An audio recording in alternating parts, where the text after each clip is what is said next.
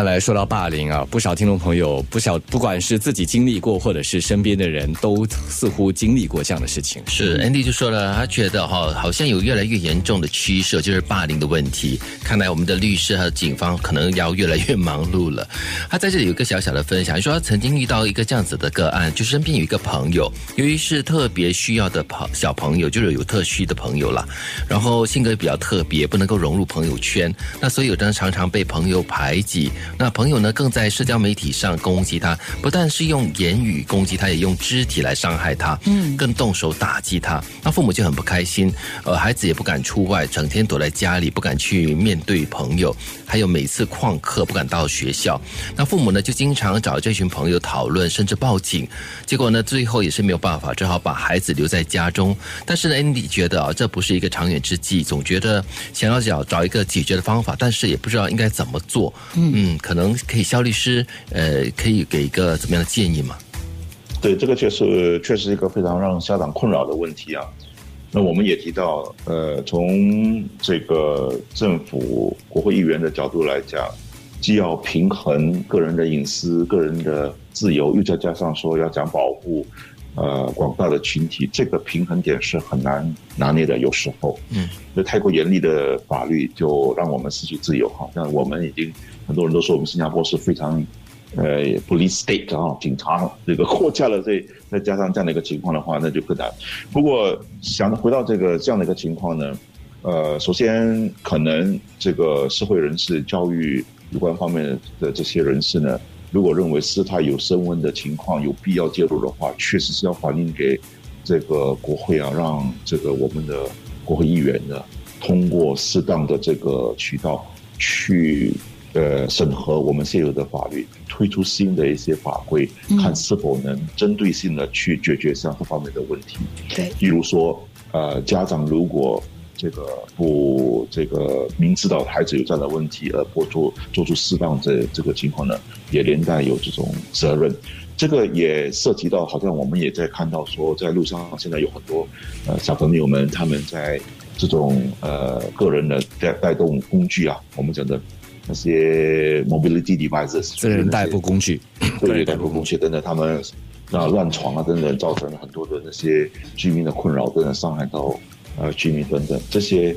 其实都是小孩犯的错。那么怎么样去制裁他们？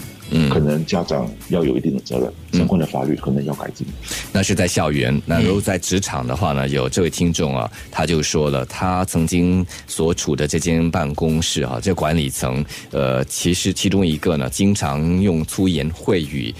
对待他的下属啊，所以他下属很多时候都要看老板的脸色做事或者是办公。那再加上因为是家族生意，所以连这个所谓 HR 人事部也是家里人。所以很难向这个我们所说的 HR 投诉，所以这个时候大家真的就是只好看老板的脸色做事。有人立部嘞，对，可以偷人。但是他就说了，但是呢，从另外一个角度来看，这个老板他其实人也是蛮慷慨的了，所以很多时候就让员工左右为难哈。一方面老板是这样子，但另一方面老板也很不错，所以很多时候最后回到的员工，他最后到底需要做出一个什么样的决定，留还是要走？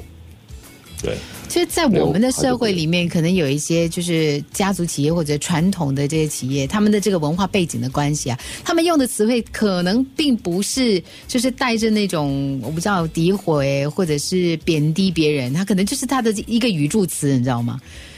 但是呢，在现在的社会当中，因为大家的文化跟接触不一样了，所以有的时候你用的单词可能就会构成一种长期霸凌的一种嫌疑啦。所以大家都要小心修饰自己的词汇。对，所以其实修饰自己的词汇是很重要的。好像这位朋友他就说，是不是很喜欢用粗话来骂人，也是一种霸凌的行为呢？很小的事情哦，他都不能够好好的说，一定要用粗话。所以他就觉得说，这个好像就让对方就会觉得很有压力啊，但是不是也算是一种霸凌呢？语言上的霸凌。我想最重要的是这个要看是否是一个独立孤立的一个个别的情况个案。因为如果这个老板非常的能干，非常的有这个就是管理方式非常的强硬了，那么就出口成章哈。可是他却做事非常的公平，非常的给从其他方面给团队带来福利啊等等，那它是一个管理的方式啊。那不只是我们一个，其他人都是同样的这样的一个遭受这样的一个待遇，这个肯定不是一个霸凌的行为，可能言语上会伤害到。那如果这个就是环境不行嘛，我们就讲，如果 you can't take the heat, leave the kitchen， 对吧？你也不能接受这样的一个环境，那就换个工作吧。是，妈在这里就说了，几天前呢，学校老师忽然间打电话来告诉他，他的儿子呢被几个同学联合起来欺负，言语上呢让他的儿子感觉到很受挫，并且说学校会认真的看待这件事情。那 Mark 本身就觉得说，当时是有点矛盾的，一方面感谢这个学校的谨慎的态度，但是呢也觉得这其实是给孩子一个成长的过程一个很好的磨练哈。因为呢就是我们不只是给小孩一些关心和安慰，并且给他们一些建议，以便未来呢再发生的话呢要如何找老师帮忙，然后呢也就不了了之了。他想这也是亚洲人的文化还有教育的关系吧，好像都不希望把事情闹大，也不知道怎么这样做是不是对的呢？是，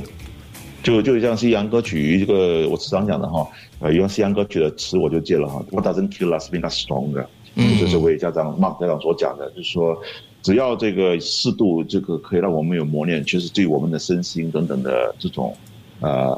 成长呢，其实是有发展是有好处的。对，处处保护的话，那我们在保护膜一旦失去的话，那就真的就不能这个立足了，也生存也是一个问题。是，我说这个是拿捏是一个问题。是，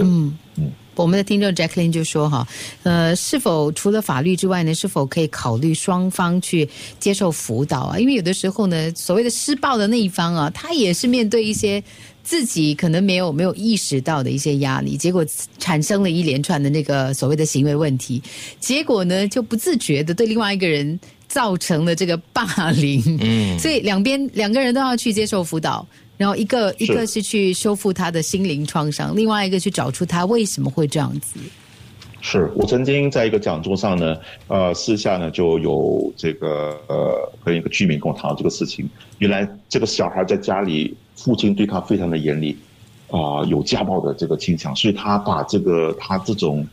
家里所受的委屈啊，全部发泄在学校的同学上。所以这个确实有这样的一个情况。我们说到家暴，我们休息一下，第4段回来我们再请肖律师给其中一位听众朋友提有关这家暴的问题。